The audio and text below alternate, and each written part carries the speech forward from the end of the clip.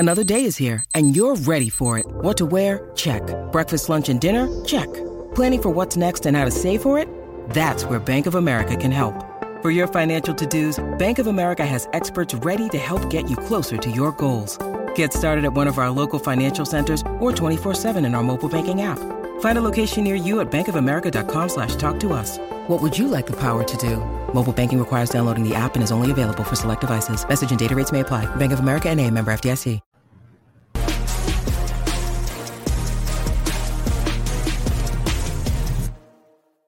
Welcome into episode 265 of the Sources Say podcast, your go-to Kentucky basketball and recruiting podcast on the growing KSR Podcast Network. Sources Say is, as always, brought to you by our good friends at Justice Dental. Visit one of their two Lexington locations. It's on Blazer Parkway and Wellington Way by scheduling an appointment online at justicedental.com or by calling 859-543-0700. You can even send a text message to one of their friendly team members at the same number to ask a question or make an appointment. Now is a great time to schedule your dental cleaning.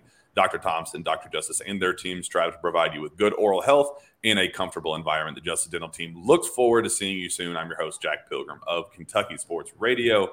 Very happy to be joined once again for yet another positive breaking news. That's three straight.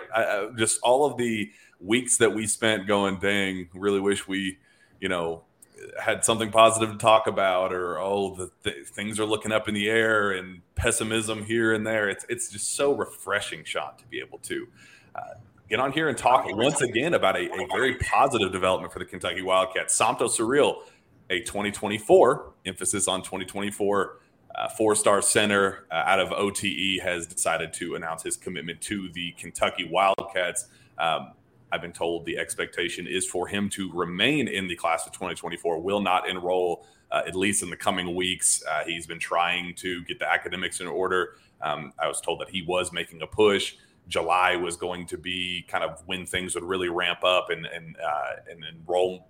An announcement regarding his enrollment in August was the expectation. Literally, after our show ended talking about Antonio Reeves or Trey Mitchell's commitment a couple days back, on that show, I was going, yep, Somto's going to be a 2023, 2024 guy. We're going to get him enrolled because, I've been told Kentucky was the choice for him. And I got a text as soon as our show ended and said, by the way, Somto won't be here in 2023. I was like, damn it. We literally just got done with this show, but Kentucky was still in a very good spot. A commitment comes just a couple days later. And now the big question is, do you believe it? Is he going to stay in the 2024 class and not ultimately enroll? Sean, your immediate takeaways for Somto Cyril's commitment? I actually was a little bit caught off guard. I was on the phone with someone, and someone asked me if he was still going to be a part of what Kentucky was doing. And I said, well, it's funny you asked me that. He just committed to Kentucky. And, and you put out that the plans to stay in 24. And I think that Kentucky getting Trey Mitchell probably, helps with that, and maybe not the rush to get him to campus as quickly as they were planning to or hoping to, because Jack, this thing in the last 10 to 14 days, this thing has shifted entirely on how we view Kentucky. And it's been all positive news. When you started with Reeves, and then things happen with Huggins in West Virginia, and then Trey Mitchell falls into your lap there. And that really changed how we viewed this team. And then I think it changed how the timeline may be centered around Somto too. So I think it's good news for the program. It's more positive PR. It gets a name in the hat for 2024, if that's where he stays. But a great day for the program, and kind of a great week. And I texted you a few minutes ago. I said, people are asking for Sources Say. Even if we can't fill an hour, let's fill 30 minutes, because we've not had a lot of good to talk about this spring and summer. So it feels good to be talking about this. But he's a big piece to your program, whether he ends up enrolling for this season or he stays in 24. I think you're getting a big, strong physical presence whenever he arrives on campus. So I guess my thinking and where I sit, just from an outsider's perspective, knowing what I've heard, and we'll talk a little bit about some of the summer practice buzz about, we're 2 weeks away, Sean, today from Kentucky playing games in the Global Jam. So kind of tying in some of that with what I've heard behind the scenes about where things stand with the current roster, where Somto fits into that, and maybe a need in the front court at some point, especially depending on what happens with Aaron Bradshaw. Continue to hear good things about him, at least trying to give it a go and wanting to be here and play for the Wildcats. My thinking, Sean, if he's this close as is to a reclass from 2020, like he walked for graduation back in May. So he clearly thought in his mind, my time at Overtime Elite, even his plan was to come back as a post-grad guy, but from an academic perspective, he knew that he was at least going to be in position to be done at some point in the relative near future. I was told going into it that there was optimism that they'd be able to get it done, but it'd still be some hurdles to clear, that it was a lot of work. They were just confident that it would be done in time. And then now we're kind of getting to that, that it needs to be done in the next couple of weeks so it can be announced in August. And it's just a really, really tight window that you got to fit. But if the window's tight now, why would it not be pretty open and easy this fall when he returns for this post-grad year at Overtime to just knock out a class or two to get things wrapped up, where a mid-year enrollment wouldn't be on the table? That's my only kind of like, I reached out to somebody at Overtime and I asked specifically about a January enrollment. They said, we'll see, don't believe so, but that kind of remains up in the air. So didn't completely shut it down, but also specifically said they didn't believe that was the plan right now. So that part is kind of the tricky thing for me, is if he's this close as is and physically, like, he's not going to get bigger, stronger, more athletic. Like, the reason why he is such a prized get for Kentucky is because of how college ready he is. Another year at Overtime Elite is not going to, make that process go quicker for him from a physical standpoint. He would come here to be an enforcer and be that physical presence from day one. So that's, for me, just personally, where I kind of still go, seems like Kentucky's having him in their back pocket for injury, insurance, or if, Ugo doesn't come along as quickly as they hope for. Is this something too that 2 weeks from now, when, we talked the other day on the show about some storylines coming out of Canada and things when that trip is wrapped up, is this something you think, Jack, that Kentucky will go through that period there and play those games and kind of reevaluate where they are roster wise? I know you're not going to have a look at Bradshaw there, but maybe see where Ugo is in his development. And then you kind of go back to Cyril and you look, and if you need him, maybe you make that pitch and approach and say, hey, I'd love to have you on campus for the beginning of the season, or a mid-year guy or something. So is that something that you're expecting maybe to Kentucky's end to reassess and look at? They're using this as an evaluation period? I absolutely think that, whether they admit that publicly or not, I think that should be Kentucky's plan moving forward. So I'll talk just what I've heard about Ugo behind the scenes. I've heard he's been fine, but really struggling with a lack of bodies and just not having a, iron sharpening iron presence there for him. Like right now, I've been told that Jordan Burks is the backup 5 for Kentucky right now, because there just isn't a guy, until Trey Mitchell. I've been told Trey Mitchell is set to arrive on campus this weekend. And that's when he'll, start his practice and he'll give you a 5 presence. I've been told that the hope is for him to play the 4, but, at least some 5 interior presence for the Cats to give Ugo something to work with, because right now he just doesn't have that. And that's hurting his development. This is a really important offseason for him. There's a lot of pressure on him to make that sophomore jump. And not to say he can't hit that yet, but in the near future, but especially in the distant future. But I've been told that he has not been this world beater in practice thus far. And with games 2 weeks away, how much are we really going to see this absolute explosion in the next couple of weeks, especially with Aaron Bradshaw up in the air, September, October timeline, not going to get him for the preseason. And then right when the regular season starts is when we're going to see a lot of him. It does kind of lead me to think, Sean, that you kind of play wait and see mode about grad transfers and who else could become available, and then go from there. If an absolute prize becomes available and a clear connection, a clear guy that you go all in on, that is an obvious upgrade over Ugo, I think at this point you got to take it if you're John Calipari. And if that person doesn't present itself, why not push for Somto and say, we need you for a practice presence at minimum? Yeah, this whole grad transfer thing, it's really shifted when rosters can be set. Like, guys can finish out foreign tours and stuff and maybe not feel as comfortable where they are and maybe look elsewhere and go the grad transfer route. And rosters are being constructed and built a little bit later than what they have been in the past. So, but you have a guy in 24 who is physically ready for the collegiate game body-wise. I mean, he has the nickname Baby Shaq for a reason. I mean, we're talking a massive frame, wingspan, a guy that blocks shots, was named was it Defensive Player of the Year at OT this past season, if I'm not mistaken. Or I mean, just a huge frame and is ready physically to handle the collegiate game. But if something else falls into your lap that is maybe more college ready and you leave him in 24, then that works out. Or if you need him and he's right there, bring him into 23, 24. I mean, Kentucky feels like they're in a really good spot right now with their roster.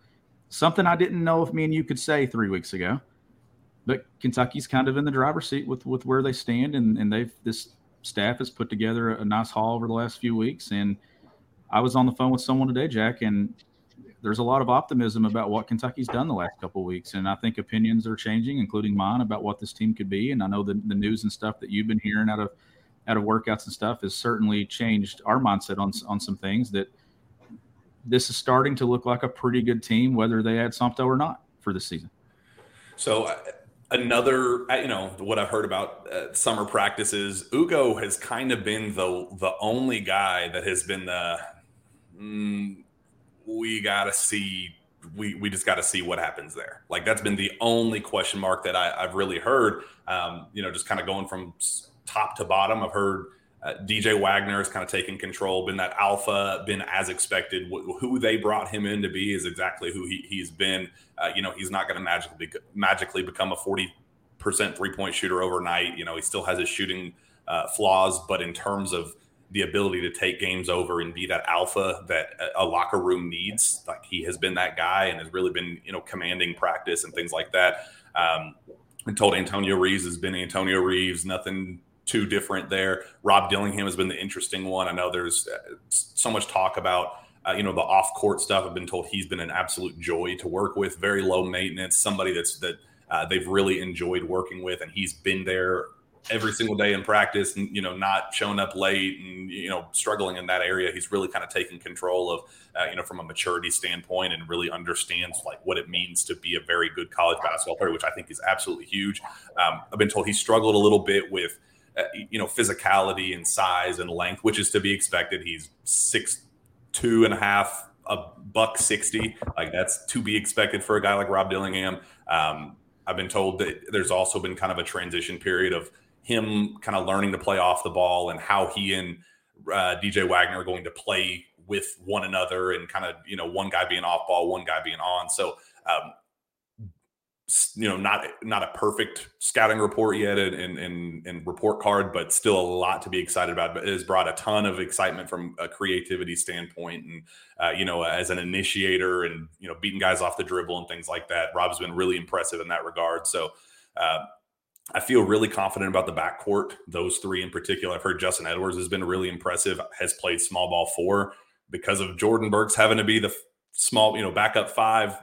Justin there as a small ball 4. So that's kind of led to something we've talked about and hinted at on this show about what he could be. He has done that and has played really well there. So a lot of really positive stuff coming out of practice outside of the kind of big question mark about Ugo. And I think with Trey Mitchell arriving on campus this weekend and starting practice, and then immediately followed by Toronto, we'll at least get clarity one way or the other of what you need in that front court if you do need to make a push for one more guy.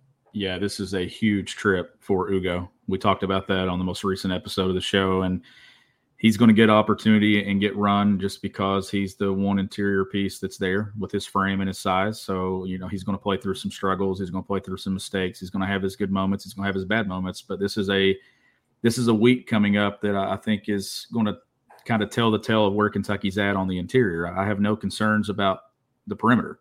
And that goes back to March and April on the show. We've been talking this entire time that I had concerns if Ugo was going to be the guy at the 5 you had to lean on. And I think he has a lot of upside, but I still think there's going to be some growth and stuff that's going to have to take part in his game. But Jack, I would love to see Bradshaw on this trip. I would love to see that. But at the same time, I still think that even if you lose some games and things and you don't have what you want at the 5, I just feel like that Cal's going to be forced to look at some different options. And you just hope that it performs at a success rate, like at a high level. That way they can maybe look at some lineup combinations when they get into the regular season, and maybe Cal and the staff isn't so hesitant to go small at times. Like I would love to see some looks with Trey Mitchell running the 5 in Canada. And I think you're going to have to, given the lack of interior pieces that Kentucky has, they're going to have to get creative. If it looks terrible, you probably won't see it. And when they're at full strength, you'll see Bradshaw and Ugo side by side some. But if they find some success there and metrics and analytics and stuff show out on the positive side, maybe you get some lineups in November, December, even when they have their plethora of bigs and stuff. But I would love to see them get creative with maybe the situation that they didn't have going into the season or the summer. But the hand that they've been dealt, you can still get creative with it and find a way to make it work and maybe find some experiment a little bit and find something you can use in situations when it actually matters in a few months. Eric Greaser says, is Ugo even able to play in Canada? Yes, he is. I've been told, which thank God, man, because could you imagine what this team would look like without Ugo?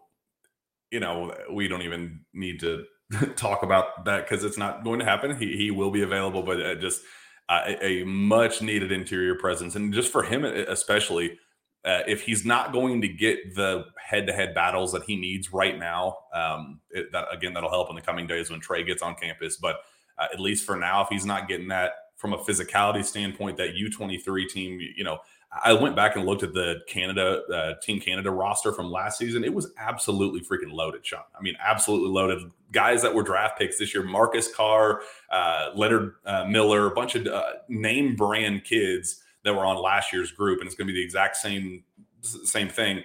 We're not, going in pessimistic about Kentucky because of like who Kentucky is. The reason why is because it's the teams Kentucky are playing. It's not hungover 40-year-olds that have been playing at the craps table all night long like we see in the Bahamas. This is, these are guys that are actually competitive and are, working toward professional status, NBA status, and at minimum, making the Olympic team for their respective countries. Like, this is going to be real competition that for Ugo especially, I'm thrilled about it. And I think Rob too, if we're talking about, some concerns about how he battles against size and length and strength and things like that, I think this is a perfect opportunity for him to kind of just start taking those bumps and bruises and know what it's like to play against that type of physicality. I think it's going to be a great help for both of them. Yeah, it is. And you're going to get a lot of questions answered, and guys are going to get a lot of run and opportunities. You're going to see different lineup combinations. I think another storyline that I'm watching, and we're going to get into this over the course of the next couple of weeks on the show and things, but I want to see what they do on the perimeter when it comes to who has the ball in their hands in certain situations. Like if they're in some close games late, who do they play through?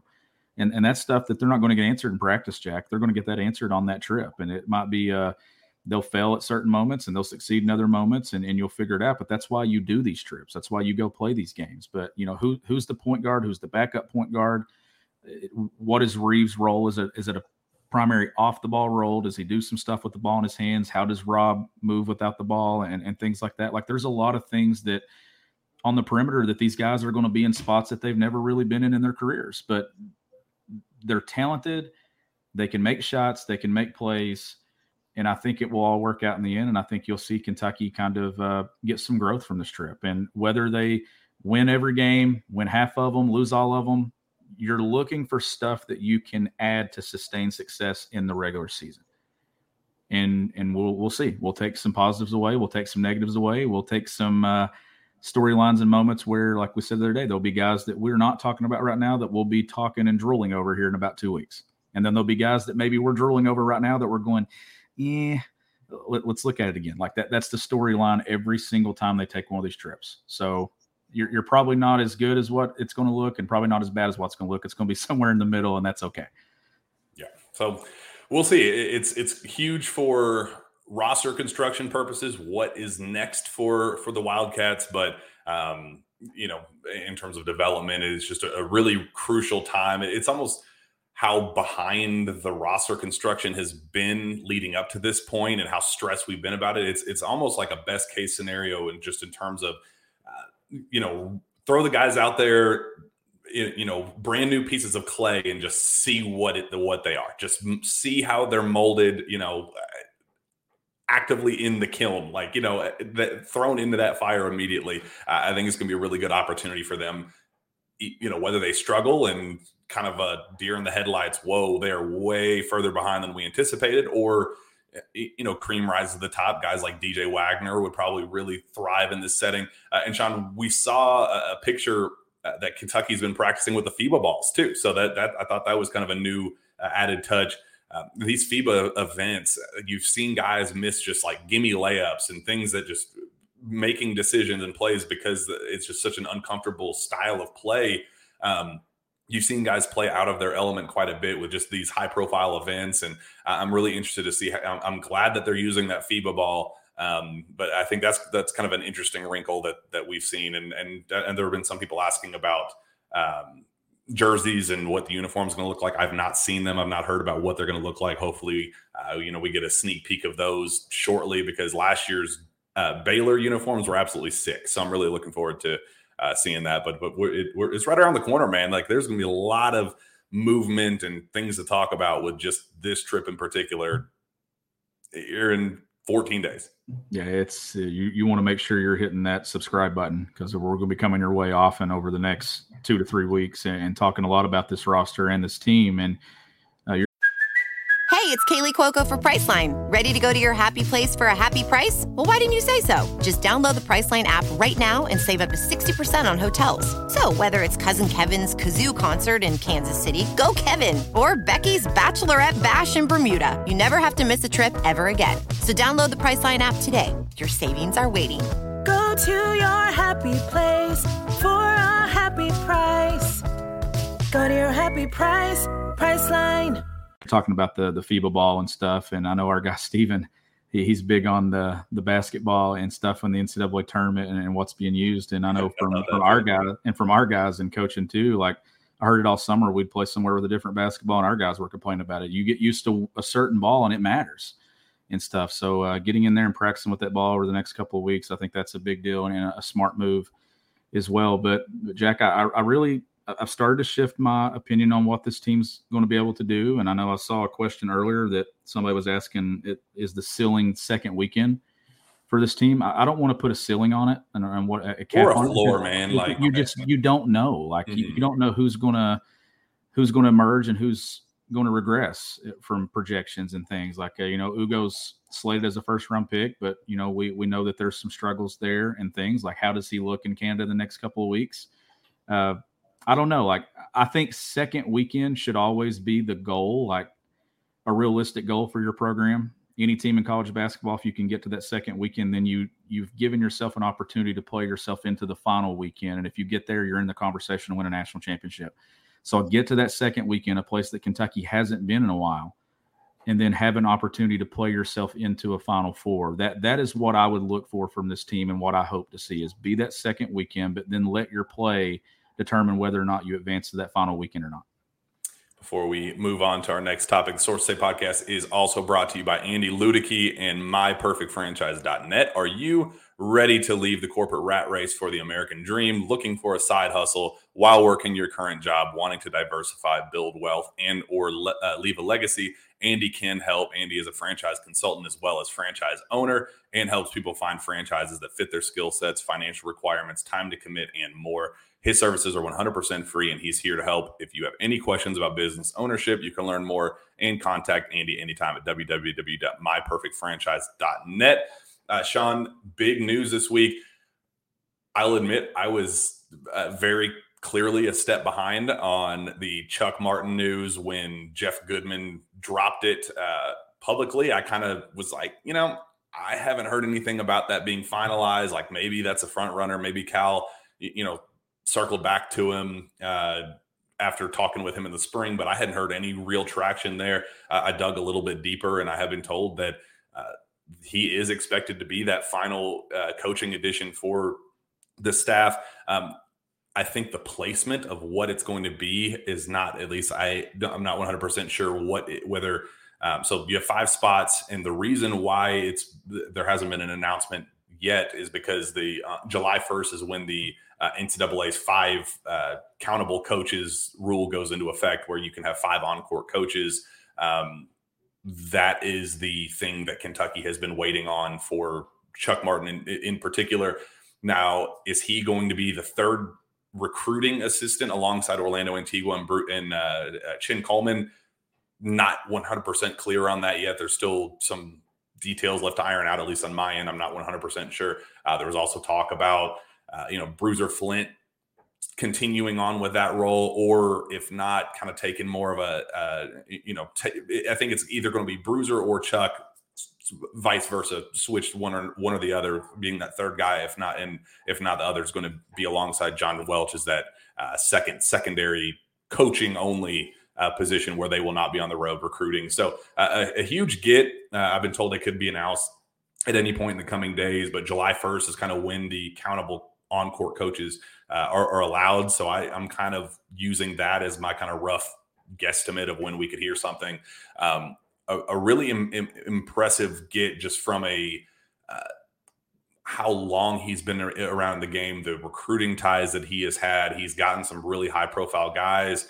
Not a ton of success as a head coach, but you don't need him to be a super successful head coach to be one of 3 assistant coaches, especially if he's one of the backup guys next to John Welch. I think a really solid move. It's not a 25-year-old Miami Heat assistant that some Kentucky fans were hoping for, but there's still a lot to like about this get for John Calipari when it does inevitably get announced in the coming days. Yeah, it's a 53-year-old coach, though, that's been in the game a very long time. I think, since the late 90s at Seton Hall, I believe, as an assistant coach right there, and multiple stops in different conferences, has, I think, 4 or 5 years of experience in the SEC at South Carolina, and then most recently at Oregon. So I think it's a good move. You pair that with the addition of John Welch, who I think is going to take on a significant role when it comes to, X's and O's and things like that, and a basketball mind added to your staff that can get creative and maybe do some things outside of the box and maybe change some things there, maybe convince Cal to take a look at some other things too. And I think overall it's been a successful offseason when it comes to what they're doing to the staff. And from, what you put out in the story you wrote yesterday, these are conversations that have been going on for a bit, and probably explains why it was so quiet when it comes to what's Kentucky going to do with, this spot on staff and things, and where's Kentucky going to go. So that clears that up too, of why Kentucky wasn't moving, at a quick pace. So I like the addition, and I think it's good for the staff. Cal gets a guy that he's worked with in the past 2 seasons. Yeah. But he gets a guy that's been at some places that he's been, some conferences that he's been in, and a guy that he trusts. And I like the move. I like the addition. And I like what they've done to the staff over the last couple of months as well.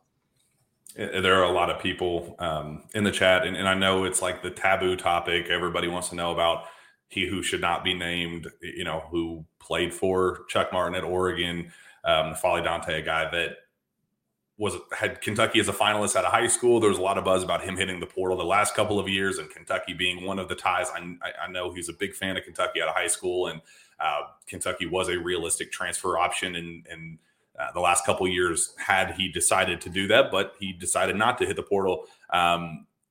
Look, we just spent, 2 full weeks complaining about people tampering for Antonio Reeves and all that. And I just don't feel comfortable speculating on a guy that has not hit the portal yet. I know there are ties there, and should he decide to hit the portal, and the Trey Mitchell thing is so different because, Trey Mitchell's head coach got a DUI, and that kind of just shook up the entire roster, as we're seeing guys hit the portal every other day from that roster due to circumstances out of Kentucky's control, out of Trey Mitchell's control. And when it became clear that he was going to look for other options, when you put all of the endless number of connections between Trey Mitchell, John Calipari, his stepdad, past coaches, Orlando Antigua, all of the countless number of connections, it just made too much sense where that was clearly coming down the pike. That was something that was inevitable. That kid was born to play for John Calipari. But when it's a kid who hasn't even sniffed the portal yet, hasn't announced anything yet, I believe Oregon has listed him as a graduate this past spring. So I'm not going to go kid by kid by kid by kid for the rest of the summer trying to decide if, dealing with Antonio Reeves' academic stuff was already terrible enough. I'm not going to do that with every kid for the rest of the summer. If N'Faly Dante does decide to hit the transfer portal, I think there could be a connection there. It would make a lot of sense. Chuck Martin did not recruit N'Faly to Oregon. He was, at South Carolina at the time.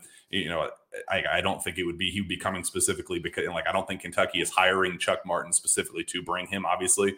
But I understand the intrigue there. He's a first-team All Pac-12 member, but until he decides, even a report that he is very likely leaning toward entering the transfer portal, I'm just not going to speculate on if a kid's going to hit and where he's going to go if he does decide to hit.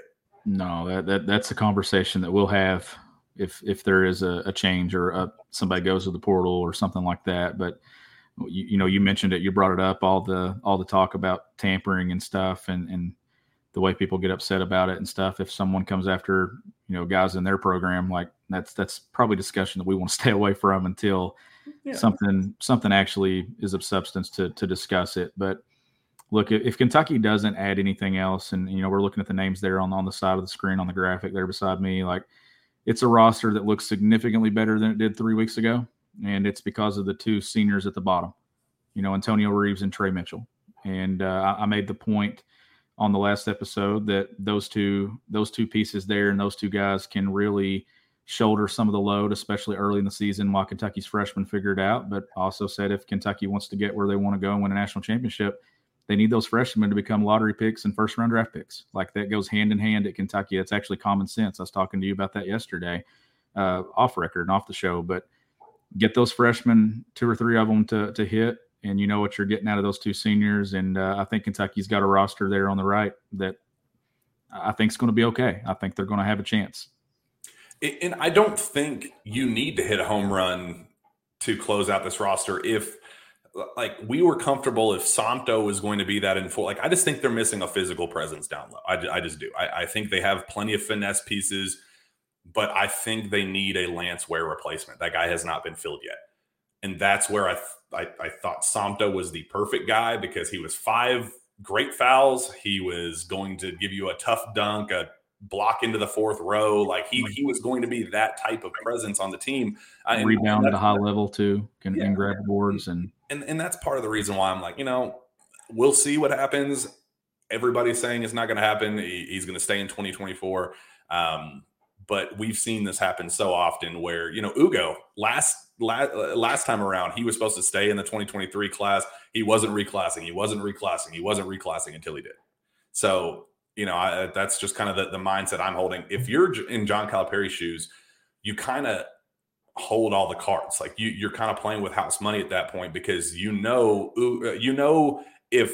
Ugo doesn't take that jump that you need him to take, and the Toronto trip is an absolute disaster in the front court, then you can go, okay, I know Somto, we can at least get him at minimum by January. I know we can get him at minimum in January. But if that dude becomes available via the grad transfer route, then or if Ugo goes up there and absolute demolishes the competition, then you go, hell yeah, we got our guy. They're in a really good position where I don't think they're in need of a home run threat at the center position. I think you could work around Trey Mitchell at the 5, Aaron at the 4, Aaron at the 5, Justin at the 4. You can get creative there while adding just a solid enforcer physical piece through the grad transfer route. That's how I would approach it if I were Cal the 2-3 weeks following this Toronto trip. It's going to be really telling just what this team needs. I'm hoping they don't need anything, because Ugo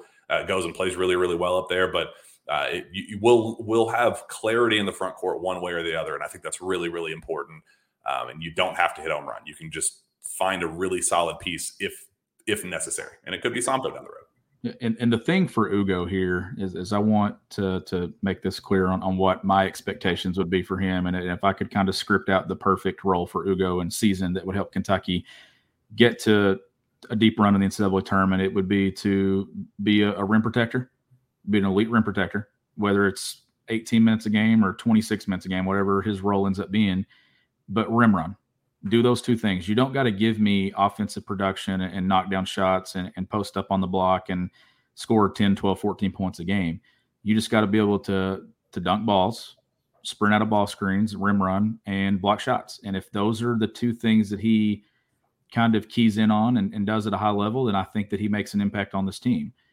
If he struggles to do those two things, then I think I get a little concerned about where Kentucky's at. And I think that's where they probably need to add someone else, just because the injury to Aaron Bradshaw there and stuff. And you hope that timeline is spot on with what we're expecting. But if it isn't, or if there's a setback or something, then you're looking at a situation where if Ugo is struggling, then what does Kentucky do in the front court? Then it doesn't have a big, and then it has no physical presence whatsoever on its roster. And you go back a few years to Jamal Murray and Tyler Ulis, and that backcourt was loaded, but it was missing that punch on the inside, that physicality at that spot, and it cost them. It cost what I thought could have been a team that could have made a deep run in the NCAA tournament. So you don't want to relive those days. Moving on just a little bit to the other big news item of the day. There's a lot of speculation. I know there was some internal confidence on Kentucky's end about who this ACC-SEC challenge matchup was going to be.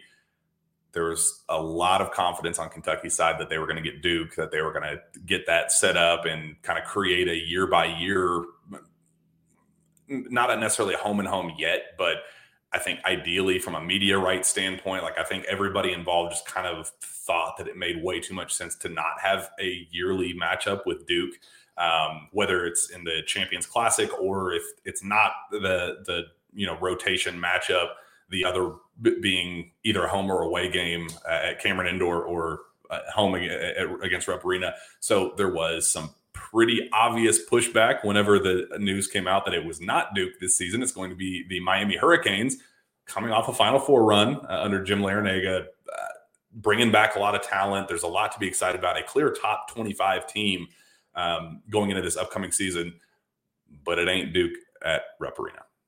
Your thoughts when you saw the announcement of the Miami Hurricanes being Kentucky's matchup in the ACC-SEC Challenge? I clearly thought that it would be Duke. I just thought that they wouldn't miss the opportunity to kind of, in the inaugural year and starting that thing off, to put Kentucky and Duke in a home court matchup, something that has never happened, in that series. And Miami's still a good team. That's an opponent coming in there that went to a Final Four, going to play you on November 28th. You get a look at your young team against a very quality opponent, a good quality opponent there on your home floor. It adds to the home schedule.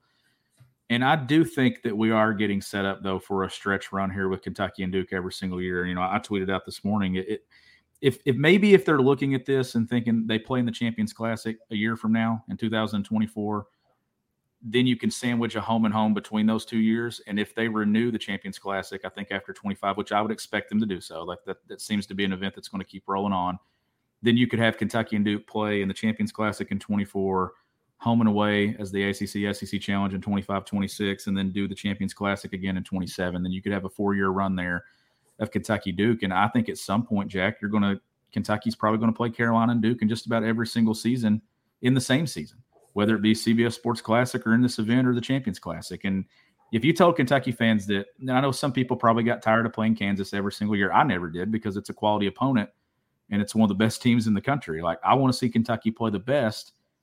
Duke and Carolina are there every single year.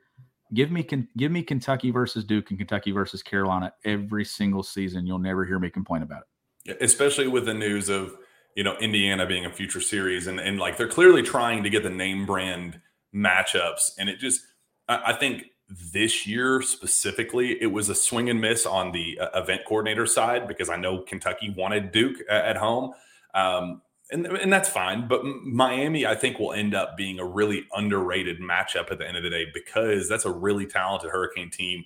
Again, coming off a Final Four, they replaced, they lost their 2 leading scorers, but also replaced one of them with Matthew Cleveland, and brought back 2 guys that were, potential draft guys. Could have left, decided to come back. Like, that's still going to be a really solid Miami team is going to be in the top 25. Some of the way too early projections have them as a top 10 team, depending on who you're looking at. That's definitely one of the more intriguing matchups of the entire challenge. It's not Duke and it's not at Rupp Arena.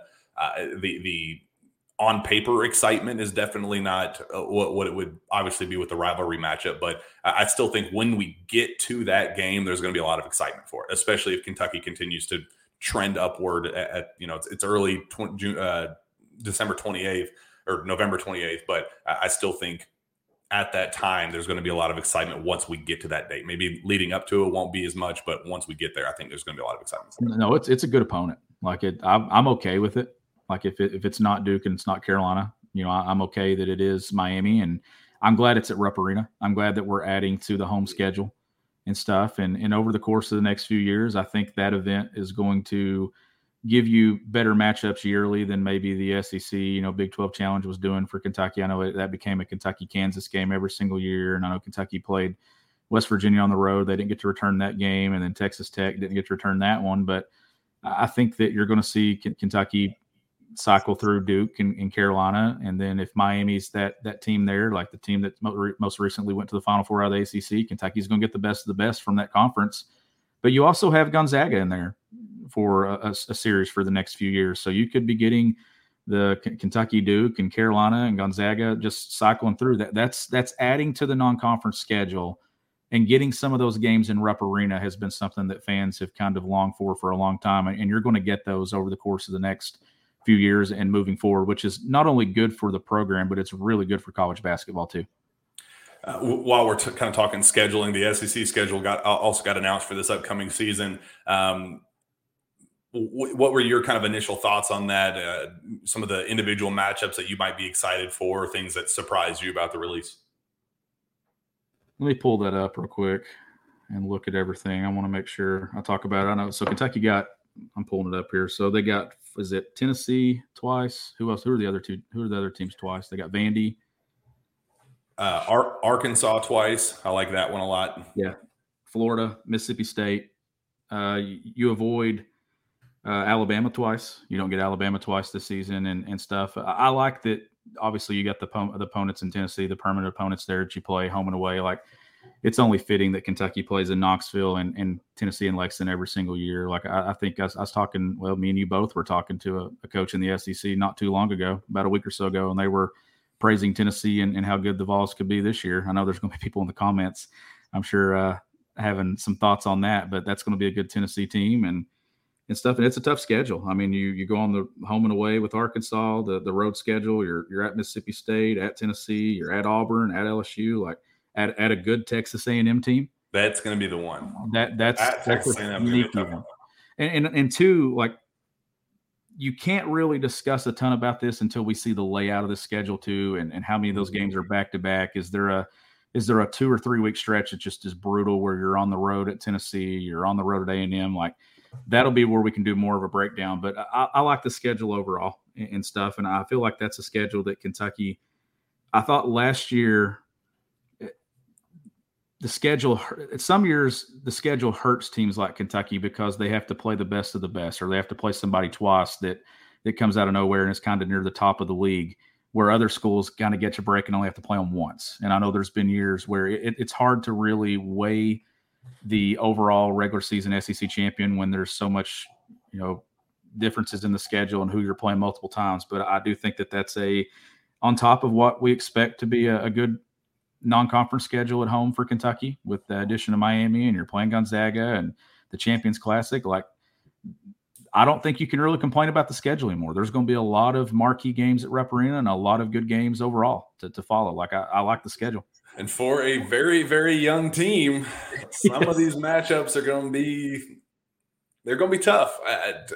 KSR's Tyler Thompson is queen of the website. The GOAT did a rundown of the ranking Kentucky basketball's SEC games by difficulty. Just get your thoughts. I'm going to roll through all of them by ranking. 1 at Tennessee at Thompson Bowling. 2 at Arkansas, Bud Walton. At Texas A&M, Reed Arena. 4 versus Tennessee at home.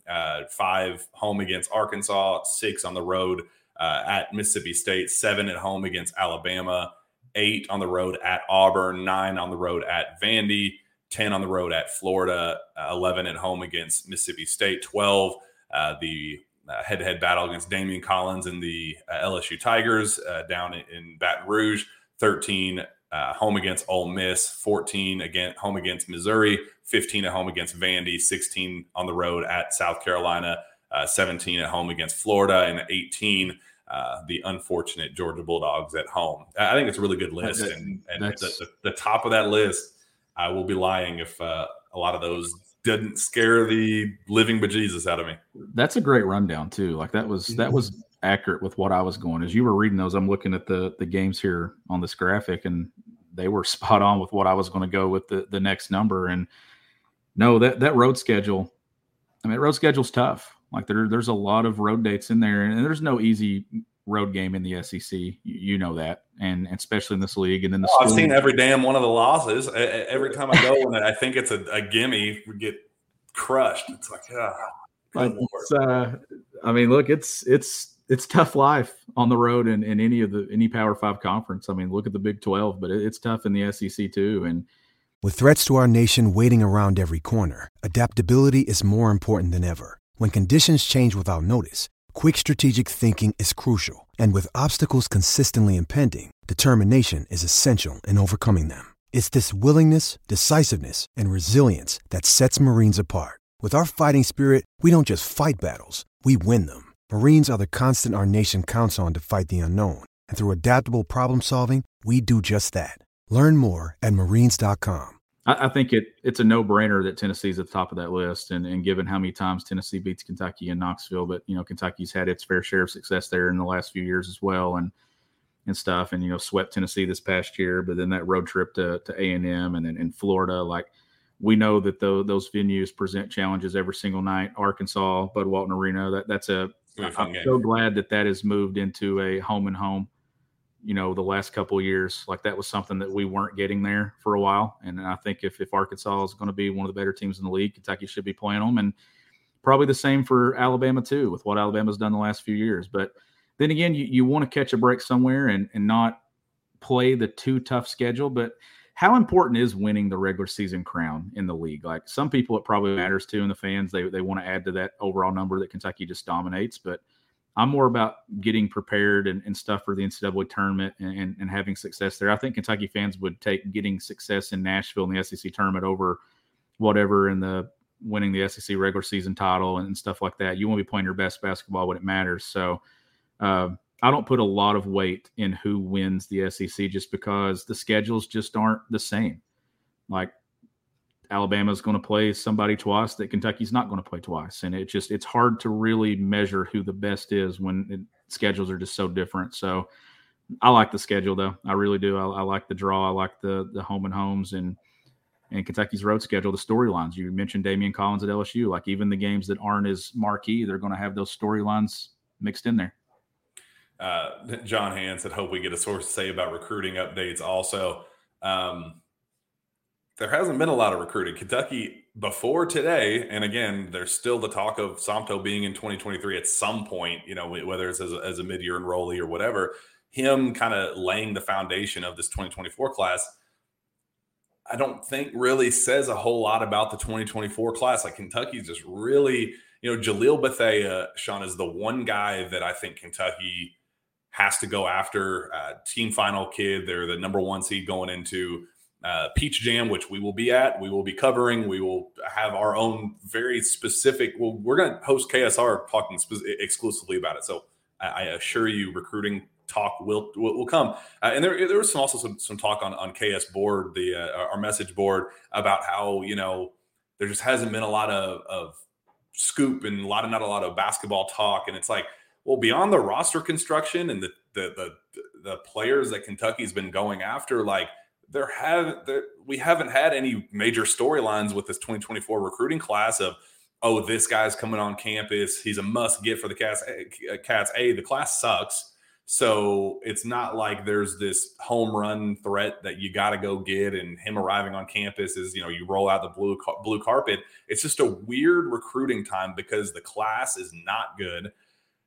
there are some great depth pieces to find, like Ahmad Noel and guys like that Kentucky has offered, and they are kicking the tires on, but haven't really gone all in on. So it's just a weird time, and that's where some of those questions and concerns of really what is Kentucky's plan for 2024 are they just relying on a lot of guys coming back from this current team, maybe a reclass or two from 2025, and then hitting on Jalil Bethea, hitting on Carter Knox, hitting on Jasper Johnson as a reclass?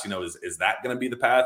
There's not a lot to talk about with recruiting right now because Kentucky's not recruiting many guys in 2024. So it's an unfortunate time. I'm hoping that we get a lot of clarity with Peach Jam next week, that Jalil Bethea goes for 35 in a game, that John Calipari's in attendance and goes, that's my guy. I got to go after him and do whatever it takes to get that guy. Like that's what I'm hoping for, because I wholeheartedly agree. It has been kind of a little boring to not be able to say, this recruiting storyline, this narrative, we got to go get this guy, whatever. The only real storyline narrative that we've had is Kentucky not going all in on Flory Badunga, and why Duke offering him, and it's very likely Duke or Indiana for him. Duke kind of seen as the emerging leader and likely team to beat for him. So I don't know. It's unfortunate. I'm hoping next week we get some more clarity on that front. Yeah, I was just about to ask you if when you're looking at 24, is this why you make additions to your roster like Joey Hart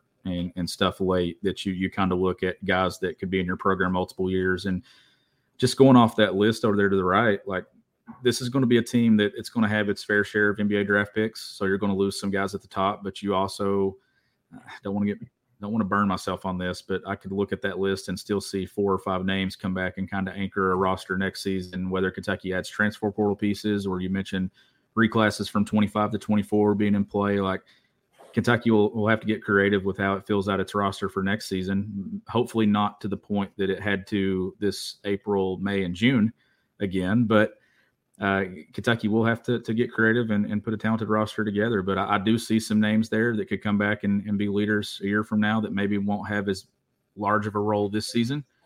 But we know the transfer portal is always going to be in play too. And I feel like that Kentucky was in a position this year where having such talented incoming freshmen maybe hurt its chances in the portal, that you just didn't have opportunities that you could really pitch and sell to guys that was just clear cut. Like, yeah, you're going to be the guy. You probably come to Kentucky and you're coming off the bench, especially if you're a backcourt piece. So I think that made it difficult to really target the portal this year, where maybe next year you will have 1 or 2 spots that you can get portal guys and get some guys that are actually see a role for themselves.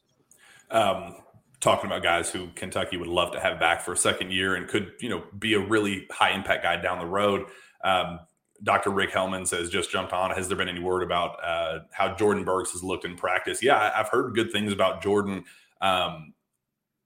Again, because Kentucky is so shorthanded right now with bodies, that he's kind of had to be thrown into a role that's not necessarily what he's going to be at Kentucky. Like, he is the backup 5 right now, and he's been battling against Ugo a lot in practice. So that's not who he's going to be down the road.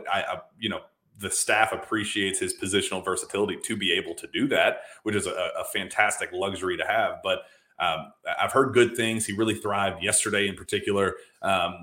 Told that Cal kind of singled him out after, a 2-on-2 kind of pick and roll situational drill that they did, that he really looked the part and did some nice things in that drill, and Cal singled him out for that. So I've been told that he's coming along nicely. Again, it's kind of like Joey Hart. I was told that he leads the team in the highest standing vertical on the team, and really nice release on his jump shot, consistent. He's making shots, but like still not a lot of expectation that he's going to be this immediate play 20-minute type of guy. Like, that's not who he's going to be. And I still lean that way for Jordan Burks.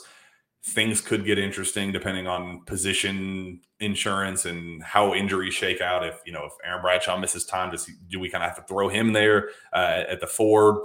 Things could get wonky, but I don't think the initial expectation as of right now is that Jordan's going to play a whole lot.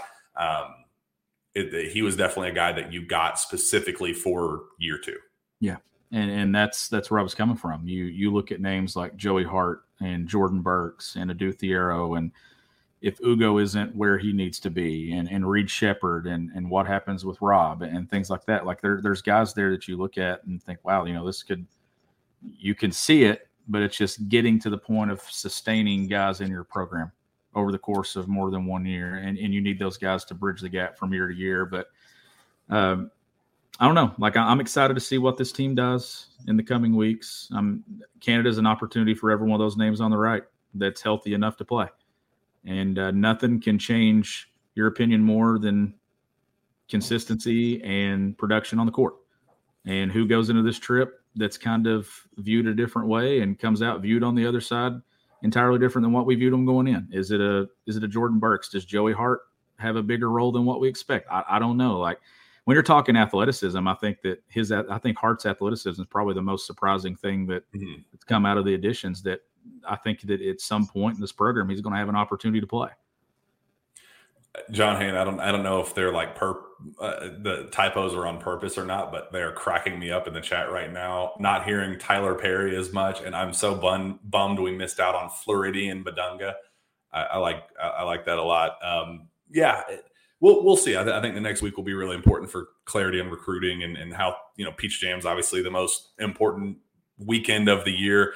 It's going to be really fascinating to see how Kentucky operates with that, because as soon as Peach Jam ends, they literally fly straight to Toronto and begin practices there. Like they leave the 9th, and that's the end of the live period for coaches at Peach Jam. It's the last day of Peach Jam, but so the day Peach Jam ends, they literally fly straight to Toronto and start practice up there. So I think seeing kind of how they juggle that, I'm curious if a couple coaches stay back. I think that's going to be huge that's where I think getting Chuck Martin hired July 1st or right before Peach Jam, so you can get 3 coaches there plus Cal there in attendance at Peach Jam, while John Welch and Bruiser Flint stay back with with the support staff guys and really dig their heels in on practice. I think that's going to be huge there. But going to be a very, very busy but clarity-filled 2 weeks, I think, for the program, with recruiting reasons and on-court reasons for the Cats. So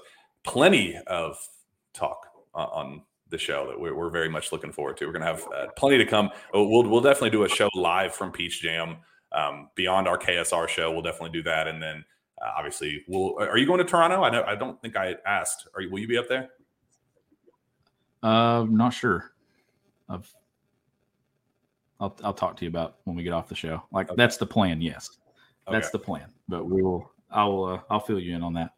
Cool. Yeah. So either way, wherever we are, wherever I am, we'll be doing live shows there for talking about recruiting next week, and then roster news. If I'm not in Toronto, I will still be on the show with you, and I'll still be talking. But the plan is to be there. But if not, I'll still be on the show. Sweet. Well, that wraps up today's show. Appreciate all the people in the comments, all the questions, the continued negativity from Carter Hall. I see it. I don't know what the deal is, but I hope you're okay, bud. Let's get the heck out of here. Sean Smith, where can fans find your work? You can find my work at gobigbluecountry.com, and you can follow me on Twitter at GBBCountry. Find me on Twitter as well, at Jack Pilgrim KSR. Reach out to me via email, jpilgrim@KentuckySportsRadio.com. With that, we'll be back next time for the Jam Packed Sources Say podcast. We will see you then.